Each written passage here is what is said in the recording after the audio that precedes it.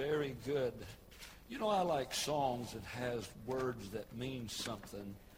You know, he became acquainted with grief, that I might be acquainted with grace. That's a great, great thought.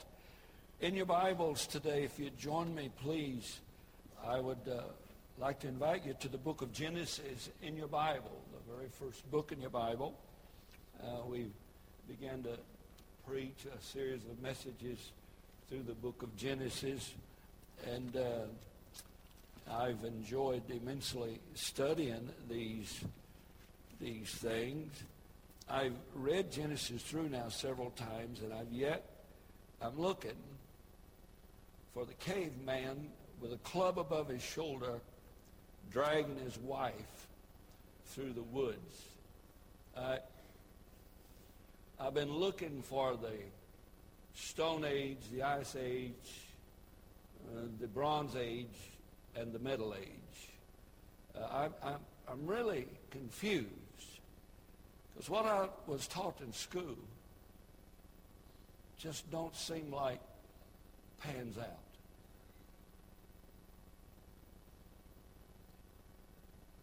I found the missing link,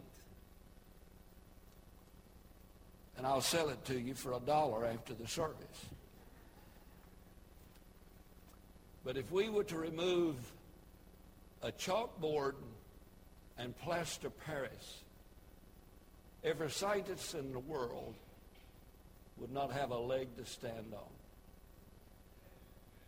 How they can find a tooth of an animal that existed 20 million years ago. I'm sure they had their cell phone back in those days, took a picture of it. How they can find a tooth, a single tooth, maybe just a parcel of a jawbone, and reconstruct that without ever seeing one is a miraculous thing, I would say. It's like finding a backfire out of a jet plane and then reconstructing that plane from that backfire.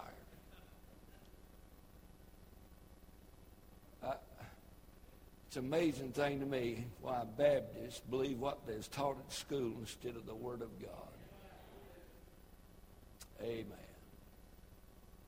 Well, I'm not going to get into anything scientific today. Look at verse 1 of chapter 4 of the book of Genesis.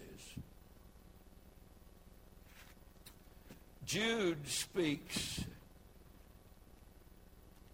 of them,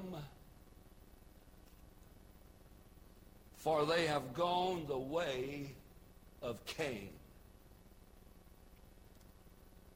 and ran greedily after the era of Balaam for reward, and perished in the gainsaying of Korah. If you've ever described a society that we live in today, Jude did it AD 66. The way of Cain, the way of self-gain, the way of taking our eyes off of God and putting it on something else and perishing by the handfuls, disallowing, disbelieving, and dishonoring the God that created us. Well, this is supposed to be an inspiring message, so it's Sunday morning, and I'll try to say something encouraging a little bit along the way. In your Bible, Genesis chapter 4, the Bible says, "And Adam knew Eve, his wife, and she conceived." That word "knew" there is the same word used in Genesis in reference to those angels that came to Sodom. And all the Sodomites in Sodom came to Lot's door and said, "We want you to bring out the angels, the men who have come in that we might know them. Know them in a sexual connotation. And Adam knew Eve his wife, and she conceived and bare Cain, the very first labor pain, the very first fellow who had to find watermelon at 4 o'clock in the morning in December.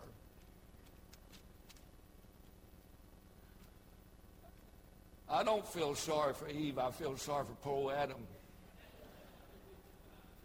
I don't know if he went to Mod's classes or not. You know, Adam, do you know how to breathe? Sure. It's amazing what we have to do now to have babies.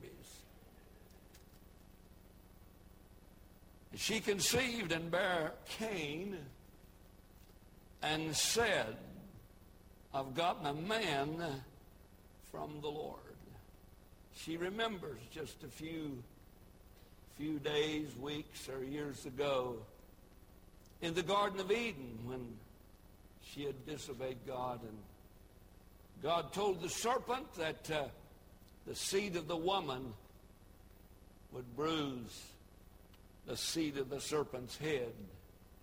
The first promise of Jesus Christ, the Messiah, Genesis 3 and verse 15. And the moment that she became pregnant, she said, this might be the deliverer.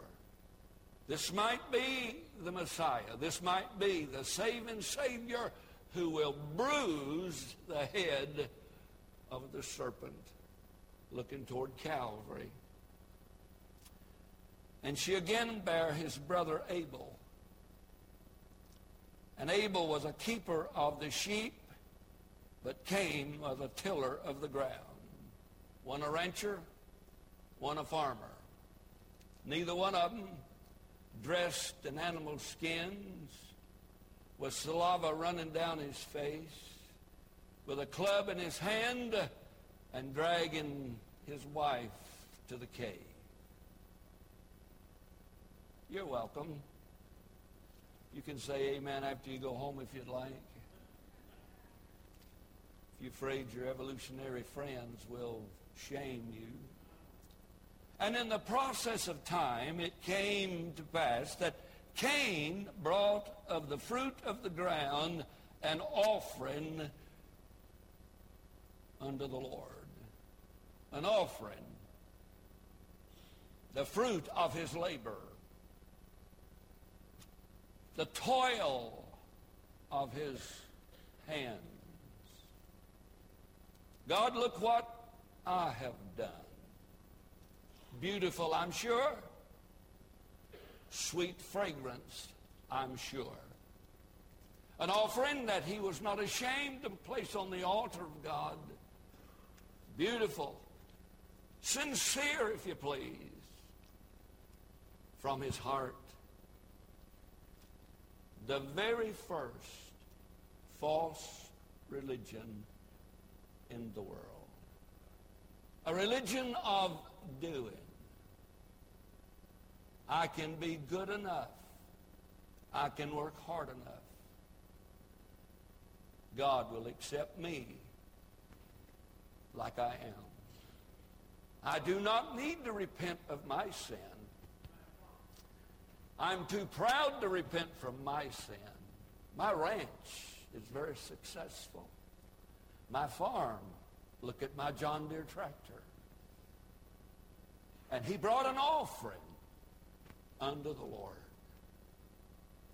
And Abel,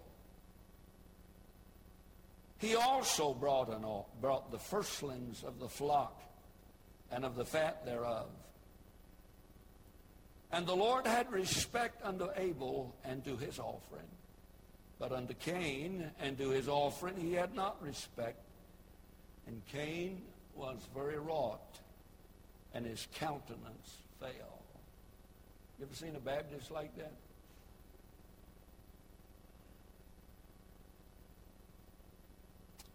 It don't make any difference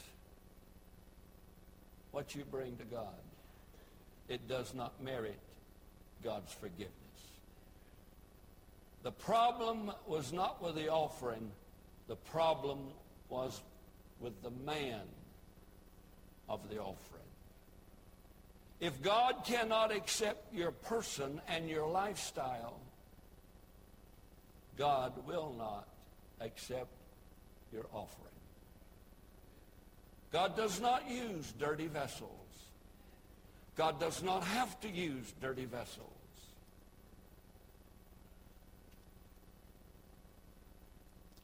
But unto Cain and his offering he had not respect, and Cain was very wroth, and his countenance fell. And the Lord said unto Cain, Why art thou wroth? And why is thy countenance fallen? If thou doest well, shalt thou not be accepted? And if thou doest not well, sin lieth at the door. And unto thee shall be his desire, and thou shalt rule over him. And Cain talked with Abel his brother. And it came to pass, when they were in the field, that Cain rose up against Abel his brother, and slew him. And the Lord said unto Cain, Where's Abel thy brother? And he said, I know not. Am I my brother's keeper? That's the third question asked in the Word of God. Am I my brother's keeper? Question number 3 in the Word of God. And he said, What hast thou done? The voice of thy brother's blood crieth unto me from the ground. And now art thou cursed from the earth, which hath opened her mouth to receive thy brother's blood from thine hand. When thou tillest the ground, it shall not henceforth yield unto thee her strength. Put all the fertilizer you want to on it, Cain. Cultivate it any way you would like, Cain. Go to school and learn all about it. But I don't care, Cain, what you put in the ground. It's not coming up.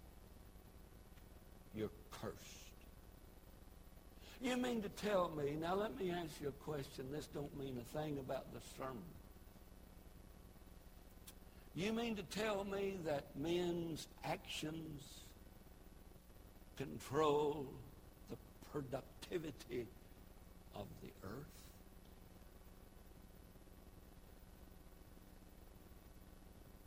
Have you checked out Babylon lately? Nineveh? Assyria?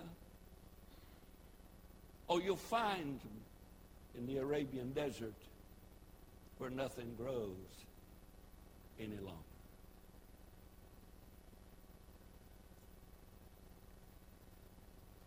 You mean to tell me that your sins will find you out? You know why some folks are broke?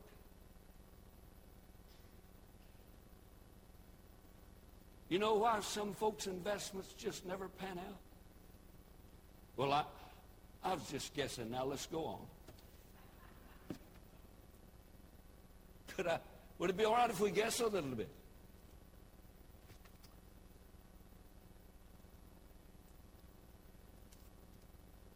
When thou tillest the ground, verse 12, it shall not henceforth yield unto thee her strength. A fugitive and a vagabond shalt thou be in the earth. The difference with Abraham and Cain is the Bible said that Abraham believed God, and it was accounted unto him for righteousness. And God told Abraham he'd be a stranger and a pilgrim in the earth. But the self-conceited Cain, who brought that which he thought was right instead of what God said was right, without faith, but with works. Not a stranger and a pilgrim, but a fugitive and a vagabond. It makes a difference what you believe. The Bible goes on. You say, preacher, where'd you get all that out of there? I have no idea. It just jumped out of there. And Cain said unto the Lord, my punishment is greater than I can bear. Behold, thou hast driven me out this day from the face of the earth, and from thy face shall I be hid. And I shall be a fugitive and a vagabond in the earth, and it shall come to pass that everyone that findeth me shall slay me. Now, this is before human government. This is before any human law. Capital punishment has not been issued yet. We'll wait till after the flood to do that. But now there is no human government. And so God does not take Cain's life, but makes him a vagabond and a fugitive so that everybody sees him would want to kill him. God has an answer for that. And the Lord said unto him, therefore, whosoever slayeth Cain, vengeance shall be taken on him sevenfold. And the Lord set a mark upon Cain, lest any finding him should kill him. And Cain went out from the presence of the Lord and dwelt in the land of Nod on the east of Eden. Our Father, today, in just this very short few moments, Lord, help us to gather our thoughts around these two young men, raised by the same parents, and yet so different individuals. I pray you'd help us today. Help me, dear God. I need you so very much today to do your will, to bring honor to you, to exalt our Lord and Savior. We pray it in Jesus' name. Amen. I was looking through the New Testament late last night, and in reference to Cain and Abel, I read in the book of Luke chapter 18, verse 10, two men went up to the temple to pray.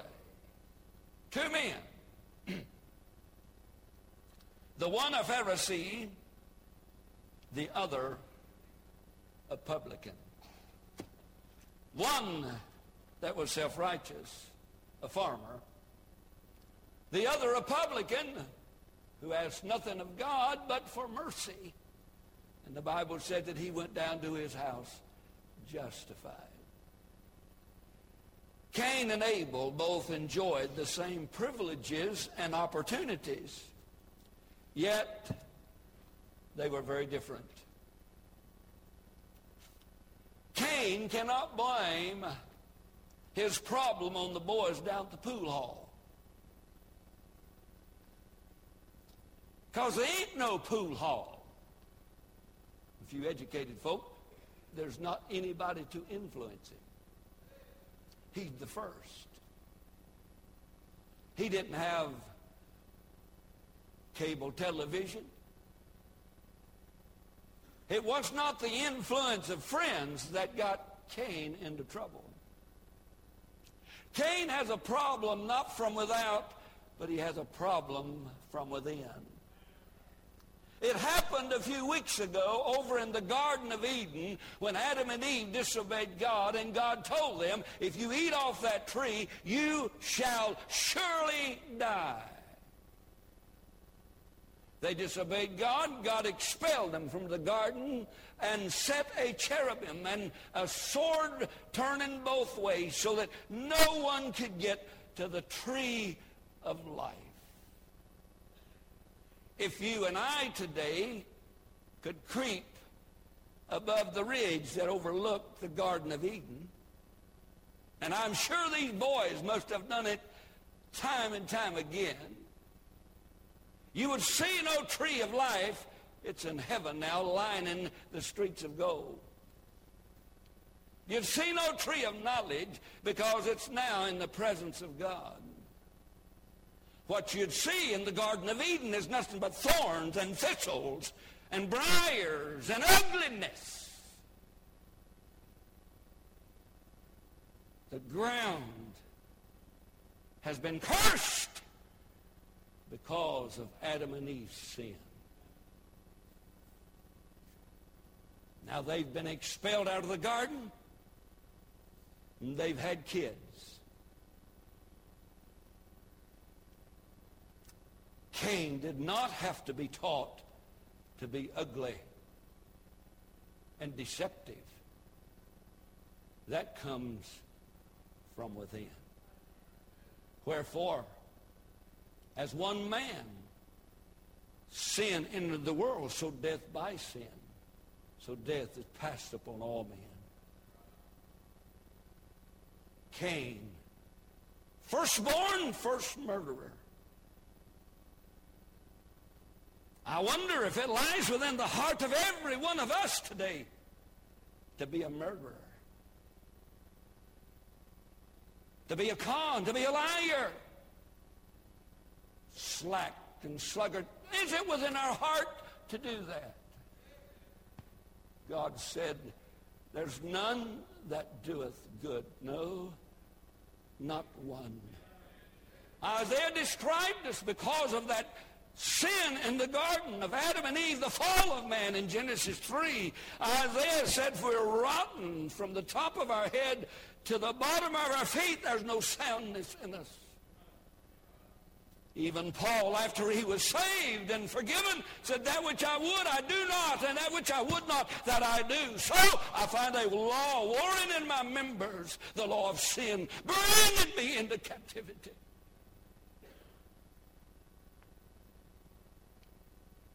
Two men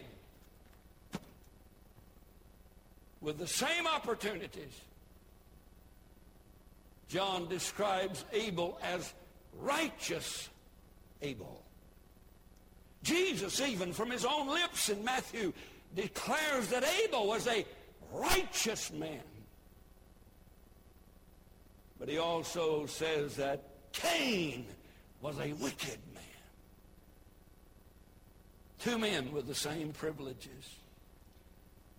It makes no difference who we are. We have to deal with some issues in society today, and we deal with differences, if you notice. There is a gender difference for we who still believe the Bible. Genesis 1:27 says, and God created them male and female. I think you do not have to go to school, but somehow or another along life's highway, we notice that there is a difference between male and female. Because at 12, boys think girls stink. At 14, they think they smell good. And suddenly, the light goes on. There's a difference. God created them male and female, created he him. And he said to them, go and replenish the earth. That's God's plan for the genders. Steve and Leroy can't replenish the earth. All Steve and Leroy can do is steal mine and your kids and teach them their ungodly lifestyle, which to God is an abomination.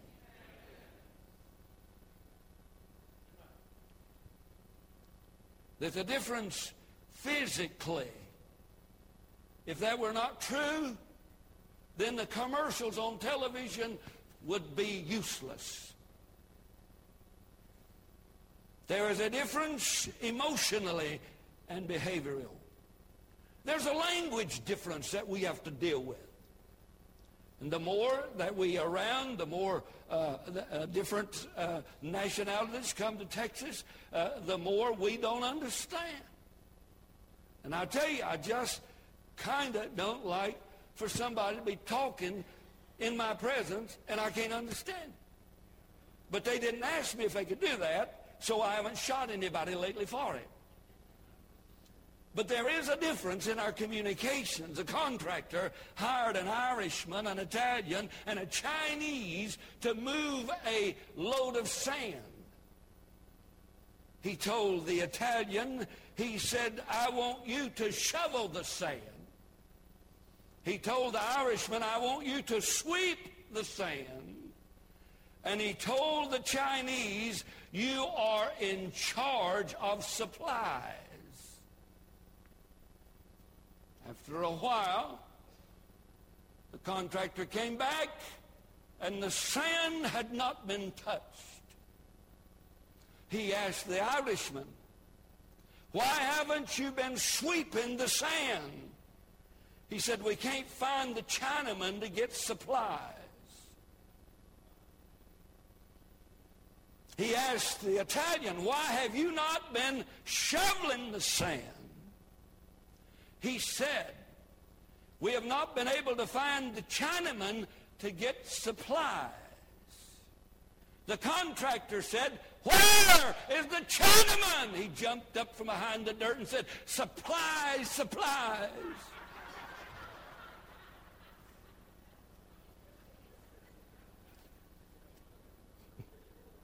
I done asked permission if I could do that. Ask her.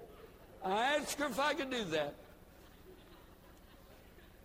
Because of the differences in society, we have a problem with communication, and we deal with these issues, and we have two different people here with two different goals in mind, but also we have political differences in the day in which we live, and we deal with those every day. We basically are a two-party political country.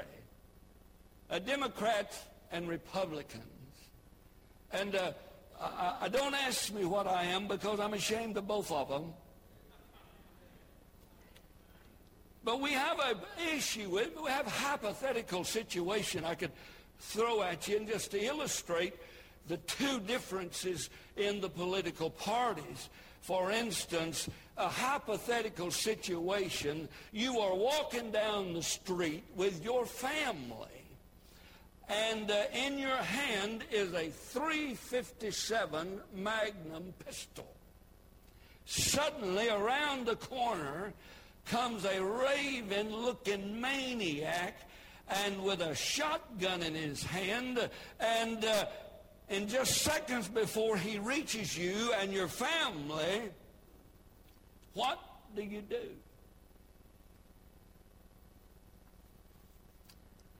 If you are a Democrat, which is known to be the liberal base of our political foundation, and I do not criticize or what have you, but if you are a liberal, here would be your view of this man coming toward you with a shotgun, going to shoot you and your family any moment. The liberal view would be, I don't have enough information to answer this question right now. Or does the man look poor or oppressed? with a shotgun in his hand, blood in his eye, coming your way, your question would be, have I ever done anything to hurt him, to inspire him to want to kill me and my family? Could we run away? Would it be best if I grabbed him by the legs and he stabbed me several times while my family gets away? The liberal view. Could I possibly swing this gun and hit him with the handle and stop him?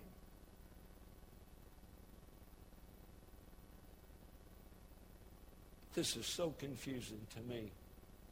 I think probably I'd need to talk to my friends for a couple of days about this before I do anything about it. The conservative view would be, see if I can hit him 6 times before he hits the ground. That's the political differences. We have 2 men. They're extremely, extremely different. Notice verse 1 and 2. 2 different people. 2 different people. Look at this. Watch this. In Genesis chapter 4 and verse 1 and 2. And Adam knew Eve, his wife. She conceived and bare Cain. And said, I've gotten a man from the Lord. And she again bare his brother Abel. Abel was a keeper of the sheep, but Cain was a tiller of the ground. Cain. The very word means vitality, strength. In Bible days, they gave names to children with character traits usually that matched the name. Evidently, Cain must have been a larger person. Evidently, Cain must have been the stronger of the 2, more massive, more presentable. Cain, the first one that was born, whose name meant vitality. And Abel, whose name means vanity, vapor, or vanishing. It speaks much of those 2 boys, just the name. One, a big, strapping, strong, good-looking man from God. Isn't it interesting that Abel is not going to be around a while, whose name means vain, vanity, vapor? 2 men. 2 different men. You might describe them as Abel is a saint, Cain is an ain't. Abel the righteous, Cain the wicked. Described by John in 1 John chapter 3, verse 22, as evil Cain and righteous Abel. 2 people. 2 different people. Secondly, 2 offerings. Verse 3 and 4, please. 2 offerings. Evidently, both had the desire to worship. Evidently, Mom and Dad had done a good job teaching them about God. Even though they had been expelled from the garden, and the cherubim is gone, and the sword is gone, and the tree is gone, evidently they both knew that God was not gone. I do not know the training that Adam and Eve produced in the home with Cain and Abel.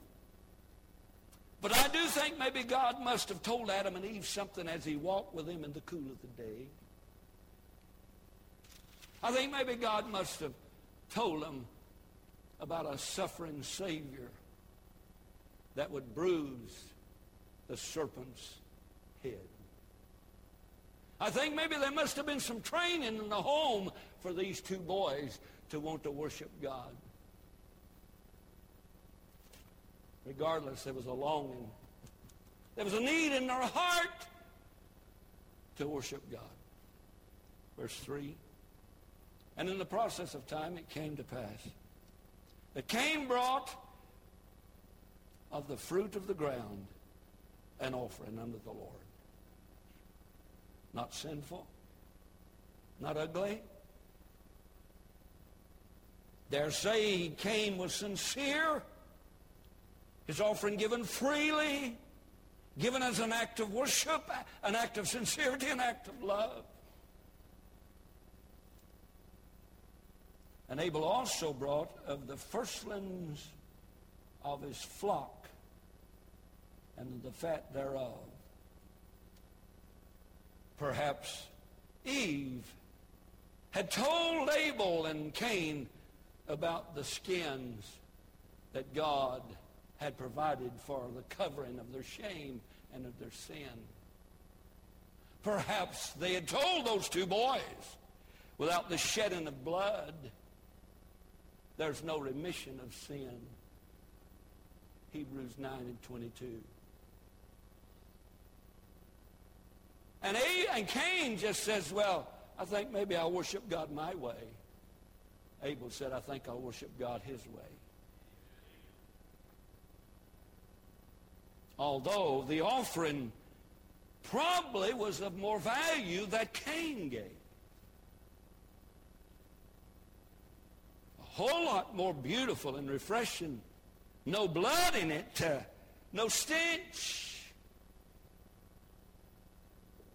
Cain must have thought God is going to have a wow-ee time when he sees my offering. And the Bible says that God had respect to Abel's offering. But to Cain's offering, he did not. He received one and did not receive the other.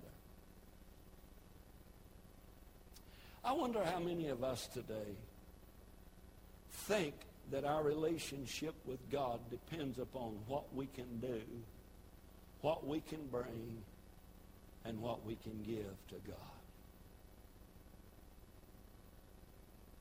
That's what evil Cain thought. That's what wicked Cain thought. But God had no respect to the self-effort and to the works doctrine that Cain produced. He had respect to Abel's offering. That was a offering by faith. Hebrews chapter 11 verse 4. Abel, by faith, Abel offered unto God a more excellent sacrifice. Excellent, why? Because it was by faith. God received it, why? Because it's not of works, lest any man should boast. For by grace are you saved. Abel's offering was a grace offering. It was an offering that pointed toward the suffering Savior at Calvary's tree. And righteous Abel was saved by faith, looking toward the coming of our Lord, just as we are saved by faith, looking back at his coming. Two offerings. Two men. I close. Two reactions.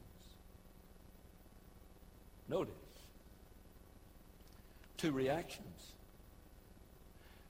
And the Bible said in verse 5, but unto Cain and to his offering he had not respect. And Cain was very wroth, and his countenance fell. I mean, I've done all of this for naught. The wise man said, all is vanity, saith the Lord. Vanity of vanities, saith the Lord. All that you're doing, all that you're giving,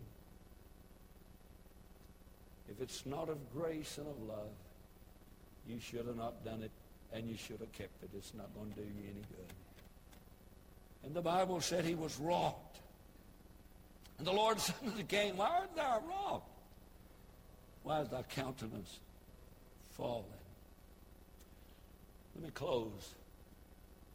The real Cain came out. It's amazing how many folks walk around church. They're so happy when everything's going their way. But you let just some little old thing go awry, and their countenance falls. Come on, say amen. Has that ever happened around your house? I know exactly how to get my wife's countenance to fall. I have not discovered yet how to get her countenance to rise.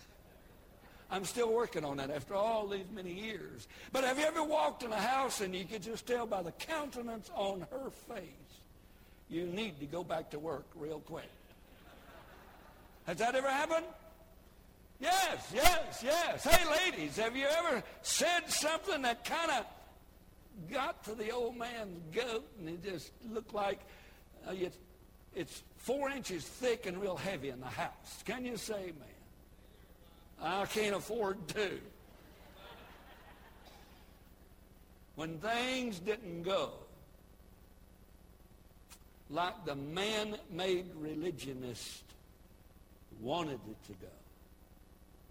When you take grace out of your Christianity, and you take love out of your Christianity, you take forgiveness out of your Christianity, you too have gone the way of Cain. The way of self-effort. The way of working your way to heaven. The way of being good enough one day to climb on the scales of deity, and maybe your good works will outweigh your bad works. They won't do that.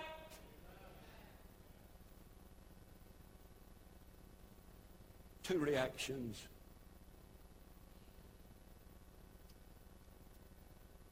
Rejection revealed his religion. He had a form of godliness, Cain did, but he was a stranger to the power of God thereof. Oh, dear Lord, I hope that no one here today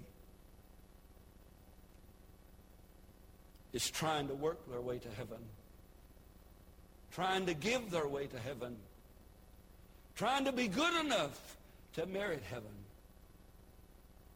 because there's none righteous. No, not one. That means there's none right with God. But I have great news for you today. Abel's reaction was of faith.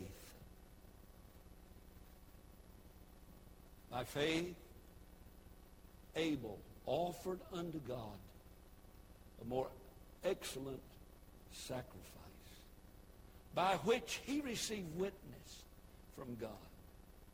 By faith. The Bible says, therefore, being justified by faith, we have peace with God through our Lord Jesus Christ, by which we have access into his grace. Listen to me, folk. Listen. If you don't ever listen to another thing, you got it made and don't even know it.